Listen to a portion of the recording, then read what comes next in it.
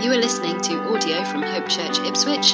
For more information about our church, please visit www.hopechurchipswich.net. My job today is to take us through 1 Corinthians chapter 8.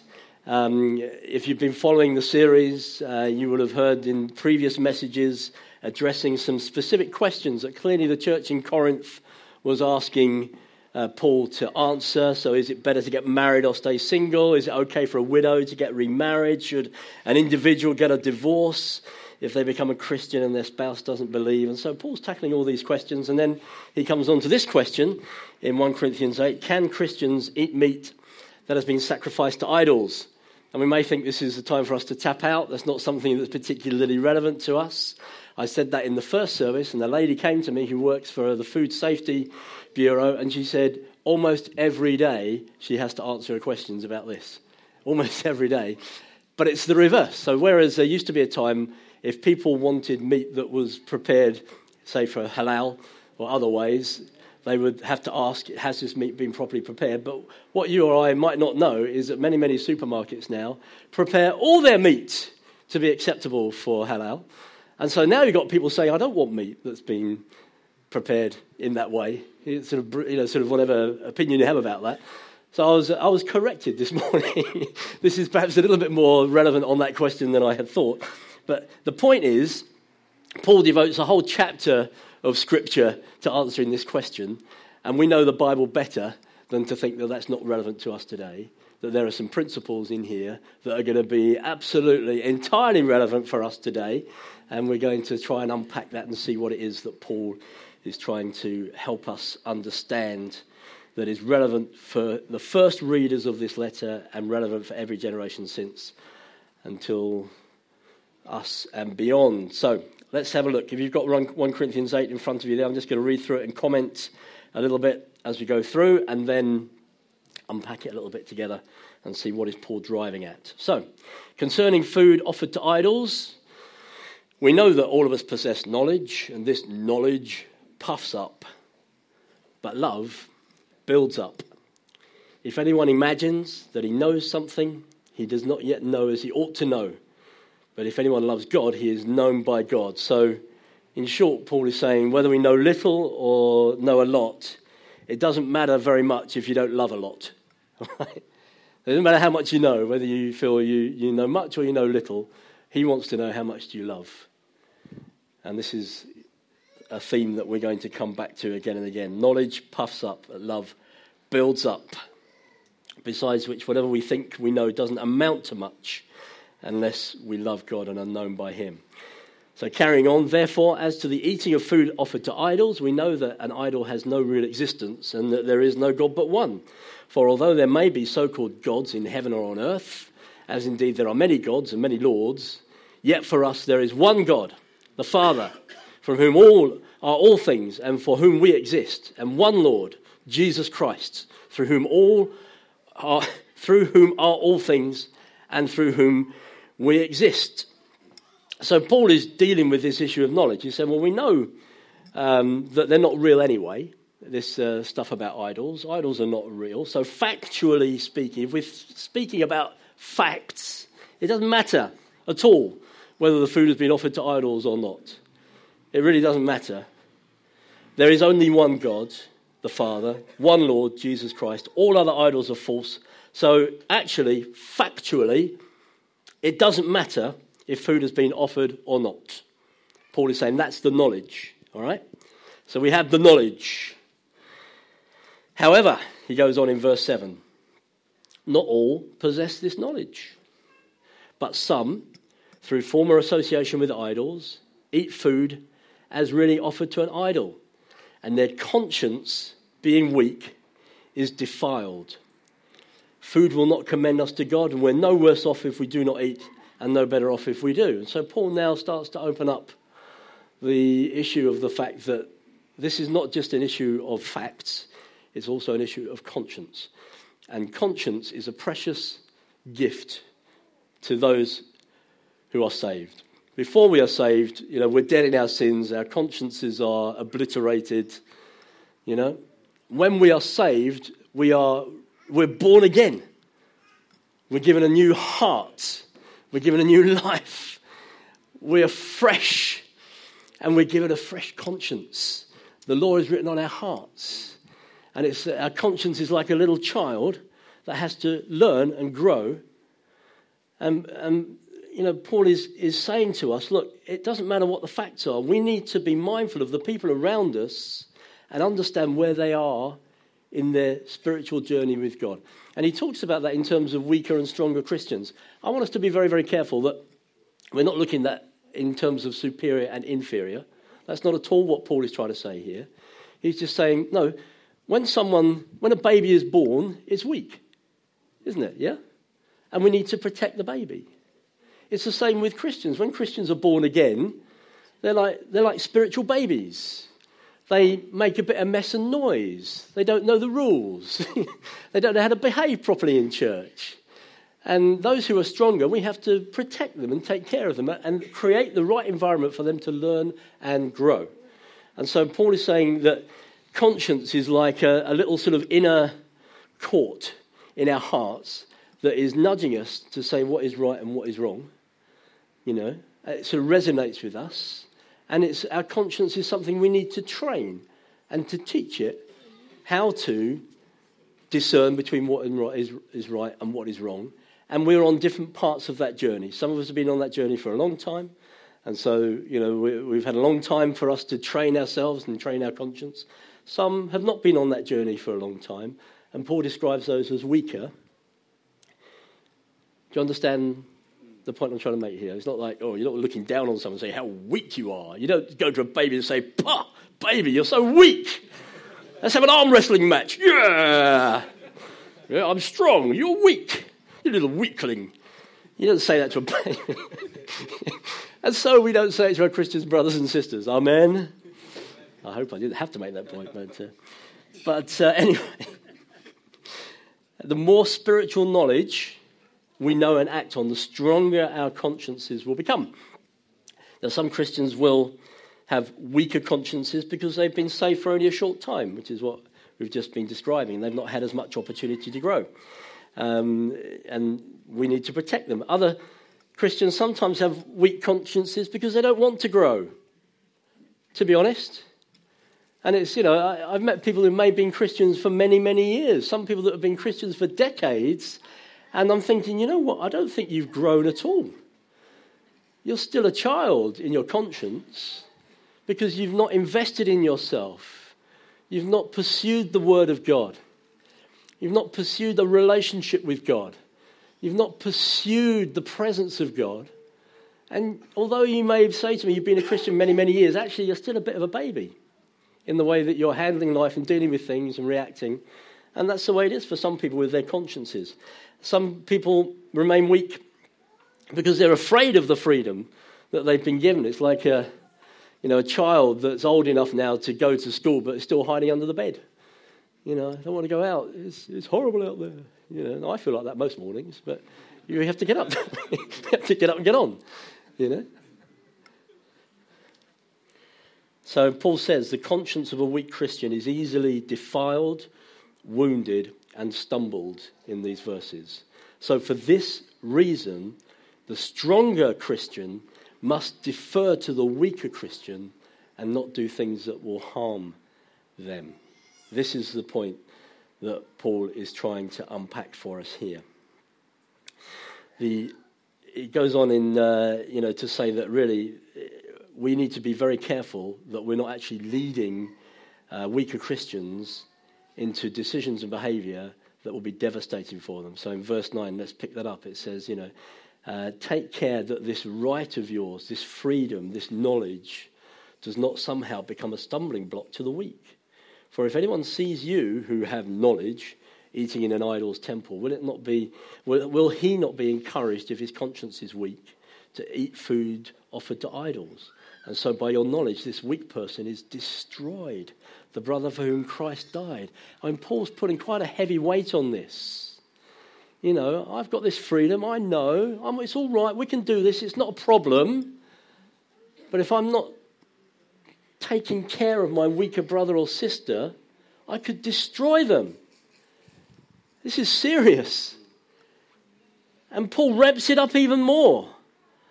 Thus, sinning against your brothers and wounding their conscience when it is weak, you sin against Christ. Man alive, he's really putting a lot of weight on this. Therefore, if food makes my brother stumble, I will never eat meat, lest I make my brother stumble.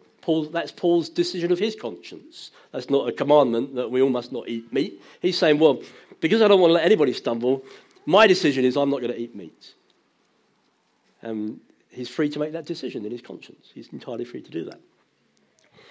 But he's putting a huge amount of weight on this. Those of us who are free, and we think, that's all right. So, the most obvious example, for example, might be drinking alcohol. It's okay. I can have a drink or two. It doesn't, my conscience is okay with that. But you may be with a weaker brother or sister for whom that is not the case. And you don't want to help them stumble. So we just want to be careful with that. That's a very simple, obvious illustration of that. I want to take care that I do not use my freedom to wound the conscience of another Christian brother or sister. This really matters.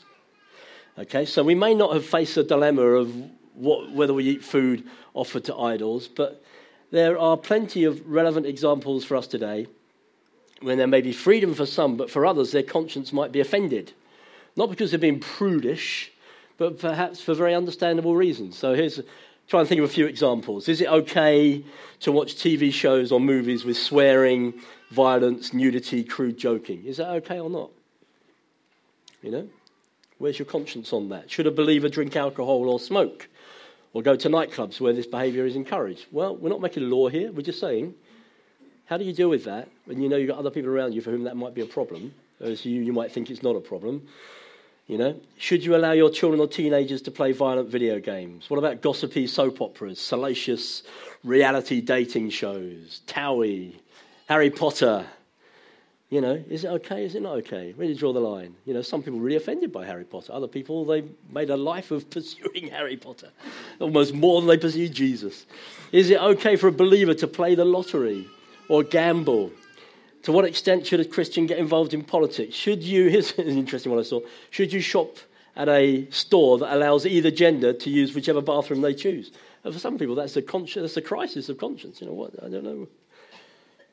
How should Christians view debt? Is it okay to get tattoos or piercings? Should you use birth control or not? What about end-of-life ethics? The list could go on and on and on. And I'm not here to answer all those questions, largely because I don't know the answers to all those questions. But I'm here to drill into and dwell upon what is the motive behind Paul's instructions here.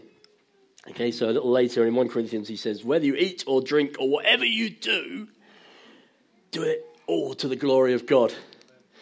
How do we do that? Well, the key is in verse 1. Knowledge puffs up, love builds up. Okay? Knowledge puffs up, makes us feel superior, or can do. But love builds up. So God is about a great work among us here in Ipswich. I'm very, very excited to be part of this church. The church is growing, adding many beautiful people to us. The gospel is being carried out onto the streets and to the other nations of Europe, as we've been hearing. We're looking good. We're doing great. We've got exciting things happening. I'm praying that our church will continue to be very successful. I pray that all of Ipswich and Suffolk hear the gospel. I pray 1,000 get saved. I pray the gospel is taken to the lost and the marginalised, to the broken and the alien. I pray we train 100 leaders and send them to the nations to plant more churches like this. I pray for these things. If we read through to the end of this letter from Paul to this church in Corinth, it's quite possible that for all of that success, it could mean absolutely nothing. Paul describes Corinth as a very remarkable church. As you read through these pages, you'll read about major spiritual manifestations, speaking in tongues of angels and of men, prophecies, words of wisdom, words of knowledge, faith to move mountains, giving everything to the poor, even martyrdom. So we're talking about a pretty remarkable church. And Paul says in 1 Corinthians 13, without love, it's just a noisy gong or a clanging cymbal. Russell's been waiting for this moment. What a great church! I love my church, it's so good. We've got a great website. And we just bought a new building. And we've got 2 meetings and great music. It's really great. But without love, it means nothing. It means nothing. And we gain, Paul says, without love we are nothing, and we gain nothing. Here in 1 Corinthians 8, Paul is laying the groundwork for the nitty-gritty of what it really means to love one another. Yeah? 1 Corinthians 13 is a favourite for weddings and so on and so forth, and rightly so. And it speaks loftily about protecting and believing the best and all that lovely stuff. But here, Paul is saying, right now, what about loving the one in the room here who really, really pushes your buttons? Yeah? Well, the one who really cheeses you off. The one actually you wouldn't choose to be with. You have to be with them because you go to the same church. But actually, I try to sit at the other end of the building from them if I can. And that's just Morris I'm talking about, And, the one that really takes an awful lot of effort for me to love them. They speak ignorantly. I can't exercise my freedom when they're about because they're so weak. They don't seem to have as much knowledge as me. They're holding me back. They're getting uptight about little things. I saw this quote here. The church itself is not made up of natural friends. What binds us together is not common education, common race, common income levels, common politics, common nationality, common accents, common jobs, or anything of the sort. Christians come together not because they form a natural co-location, but because they have been saved by Jesus Christ. They owe him a common allegiance, and in the light of this common allegiance, in the light of the fact that they have all been loved by Jesus himself, they commit themselves to doing what he says, and he commands them to love one another. And in this light, they're a band of natural enemies who love one another for Jesus' sake. Well, I don't think you're quite that bad, but, it's really striking to me that when you read the New Testament writers, they come back to this again and again in their dotage. So a lot of the letters we have in the New Testament are written by men looking back on their life of service and ministry. They're looking back. So in their youth they may have been full of thunder and cutting off people's ears and saying, "Oh, let's pour down the fire of heaven on them." And by the end of it, they're not speaking like that. Paul, he says, the only obligation you have is to love one another. That's where he finishes. Whoever does this has obeyed the Lord. John says, no one has ever seen God, but if we love one another, God lives in us. His love is made perfect in us. My children, our love should not be just words and talk. It must be true love. It shows itself in action. Peter, above everything, love one another earnestly. This is where these guys all arrive at, Jesus, love one another as I have loved you. So you must love one another. And we are looking to build a community of quality here. Yeah? If God gives us quantity, hurrah for that. But I'd rather have, I'd rather have 50 people who really learn what it means to love one another with the love of the Lord than 500 that turn up at meetings and give their money and go home again. Yeah? Okay? So praise God that we are seeing some wonderful advance at the moment, but you need to understand that's not the way God's going to measure us. He's going to measure us by these issues. Have we learned what it means to love one another? Yeah? And not just tell the whole Ipswich, this is how you should do church. We know best. We're successful. Bang, bang, bang. Horrible sounds. No, we're here to love, to serve. So what hints and tips does Paul give us of what it means to love one another deeply from the heart? So first is, I think if we are to love one another in the way that Paul is describing here, we need to know one another. You've got to know your brother or sister. How will I know that I'm offending your conscience if I don't know you? Yeah. Now, some people are very quick to tell you. You're offending their conscience. Okay, praise God. But a lot of other people, they're thinking, ooh, they're recoiling. Ouch, I'm wounded here. Well, if I've taken the time to get to know that person and know something of their history, know what they've been through, then I will learn how to be careful with his conscience. Yeah? And you can't do that unless you engage people and really get to know them. So we're encouraging you folks, please come to our meetings, please enjoy our ministry, please enjoy our worship and our ranting from the pulpit. But actually, what we want to see is you learning what it means to love one another. We want this to be the most loving church ever. Yeah? Vision, Hope Church Ipswich, most loving church ever. What does that look like? I want you to be the most loving person you could possibly be. How loving do you feel today? How do we measure that, I'm feeling 70% loving today.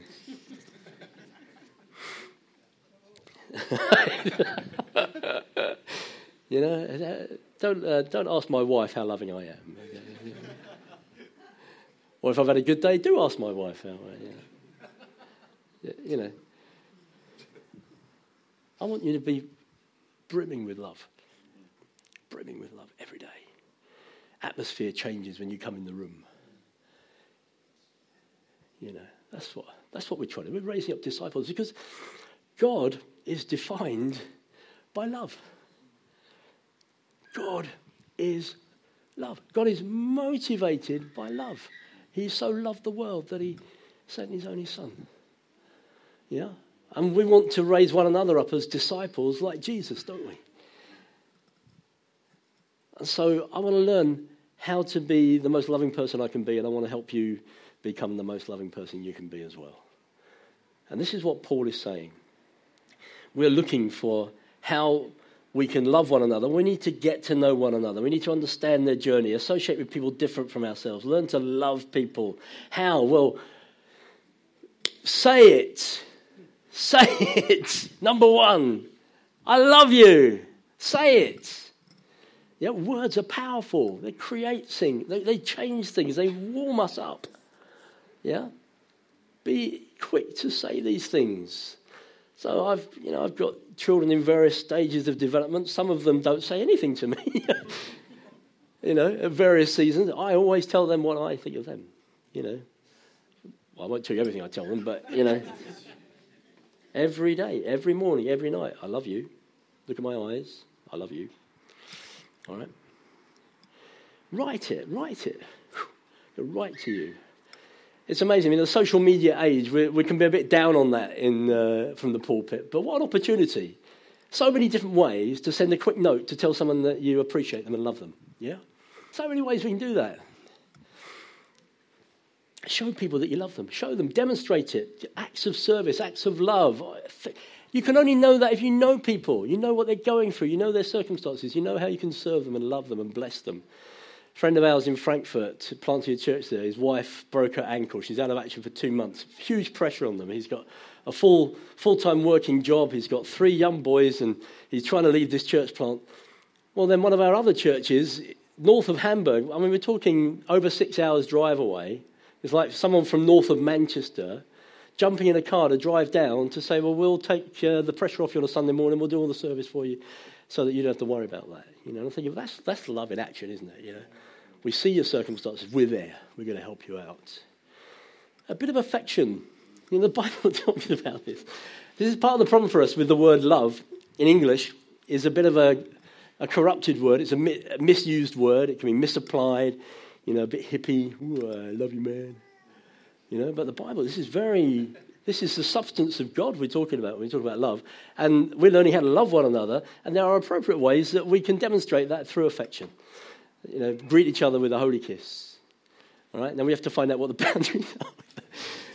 The Bible also says, you approach one another with absolute purity, like your own brother or sister.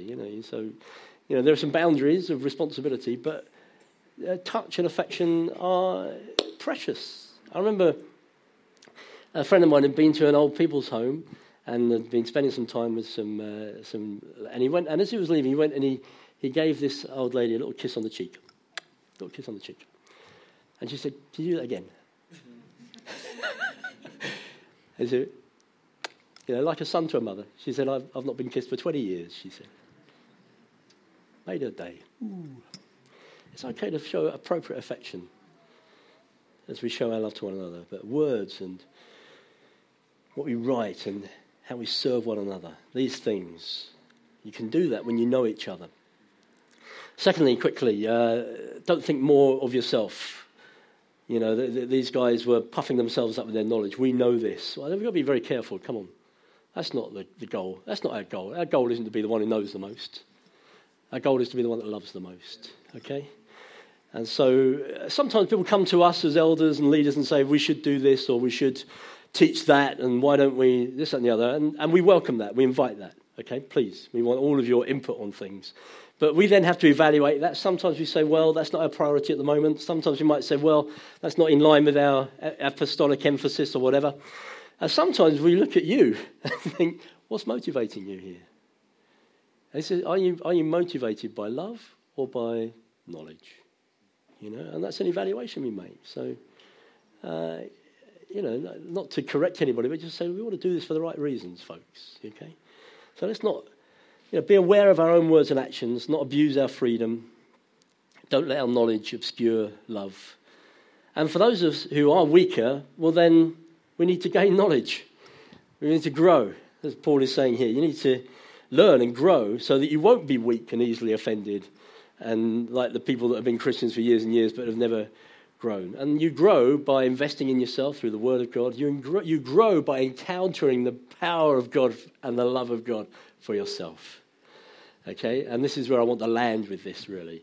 I want us to learn and grow to become an ever more loving community. I want you to be an ever more loving person.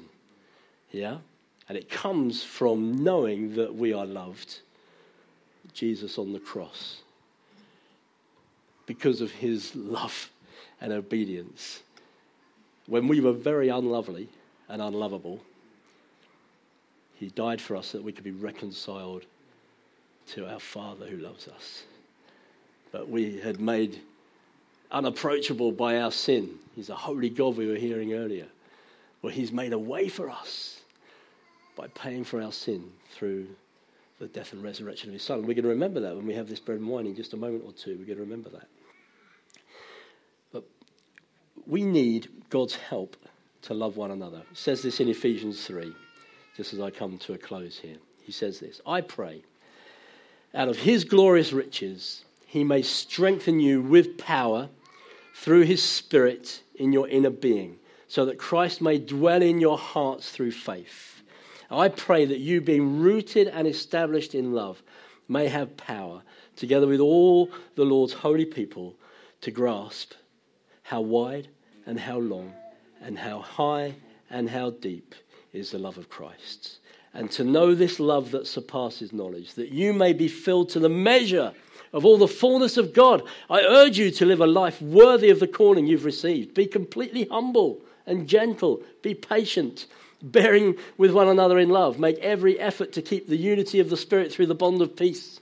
And Paul is saying that, hey, we need the power of God to understand, to in any way grasp the love of God. It's not just about our knowledge. His power enables us to encounter his love in a way that goes beyond our knowledge. Do you know what I mean by that? Have you encountered the love of God? You might be sat there today thinking, I'm not very lovable and I'm not feeling very loving. Well, we love because we have first been loved. And when you encounter the love of God that goes beyond anything that you could know, it secures you and roots you and anchors you as a person and allows you to love those around you that you would find hard otherwise to love, or to love anybody, to be honest. We can only love because we've first been loved. So I want to encourage you. We're going to break bread in a moment together as we worship God. And I want you to give thanks to God for his love.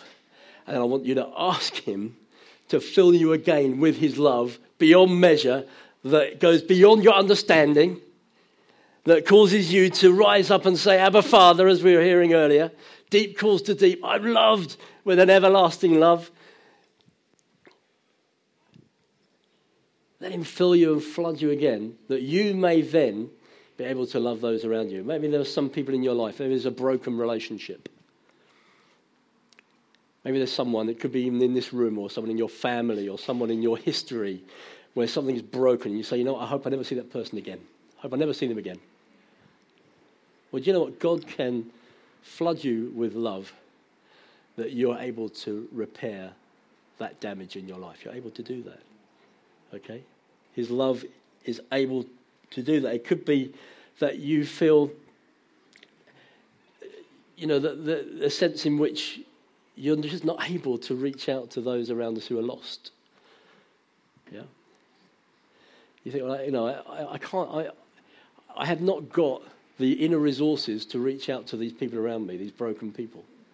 Well, believe you me, if you encounter the love of God, you won't be able to help yourself. Okay? It will overflow. It will overflow. So if you're thinking, I want to love the lost, but I don't know how to do this, well, get closer to the love of God, and you'll prevent yourself from reaching out to those around you who are lost. The unlovely among us here, me included, that to you think, I just don't know how I can ever build a relationship with that person. You know what? You can, because when you are able to receive the love of God and be filled to the measure of the fullness of God, you are able then to reach out to those around you with the love of God. Let's just, if you feel able to, just lift our hands out to heaven and in a posture of receiving from God. You're saying, God, we want to receive from you, not because of anything that we have merited, but because Jesus has made a way for us to access the throne. We can come very boldly to you. Say thank you for the perfect sacrifice of Jesus that has atoned for our sins. Thank you that you have torn the curtain and made a way for us to come into your presence, Lord Jesus. Lord God, we want to be the most loving church we can be. We want to learn what that means. Lord, with my stumbling words, I'm trying to paint a picture of what it will mean, Lord. Well, by your Spirit, fill our hearts and we will know, beyond understanding, what it means to exist in the empowering presence of a loving Father. So we invite you now, Holy Spirit, come and flood our hearts. Lord, this is not just about our willpower, it's about your power in us. Jesus Christ, you died and rose again that we might receive the promised Holy Spirit. So we invite you, Holy Spirit, come and fill us. We don't want this to just be talk. We don't want this just to be good works. We want this to be a fire burning in us, streams of living water welling up within us, that we look around us and we cannot help ourselves but to reach out to others around us in love, to bear with one another, to be mindful of those of weaker conscience, to not be looking to puff ourselves up, but be looking to humble ourselves, serve one another, love one another. Lord, that when people come in this room, they're just overwhelmed by the atmosphere of the Father, the presence of God in all his love and all his glory. Lord, when we're in your presence, it's unmissable. We can't mistake it. So I want to pray, Lord Jesus, you'll flood every heart here. We're all wounded hearts, Lord God. Will you come and flood every one of us with your love? Lord, will you take us beyond what we know of ourselves, the limits we place on ourselves. Oh, well, I'll never be that. I'm always like this. No, we don't want to live by knowledge in that way. We want to live by every ounce of your affirmation, Lord God, revealed to us in the Word of God, demonstrated to us by the power of God. Lord, I pray for my brothers and sisters today. Will you touch them with your love? Will you reassure? Will you reaffirm? Will you build us up, Lord, in your love, that we can build one another up with our own love that has been received from heaven? Lord, will you mend wounded hearts? Lord, will you give faith for people to reach out where there are broken relationships? Lord, will you overwhelm our self-criticism, that we would say, no, I am beloved of heaven. I am beloved by the King. I am loved by God, so I can reach out. I've got something to give.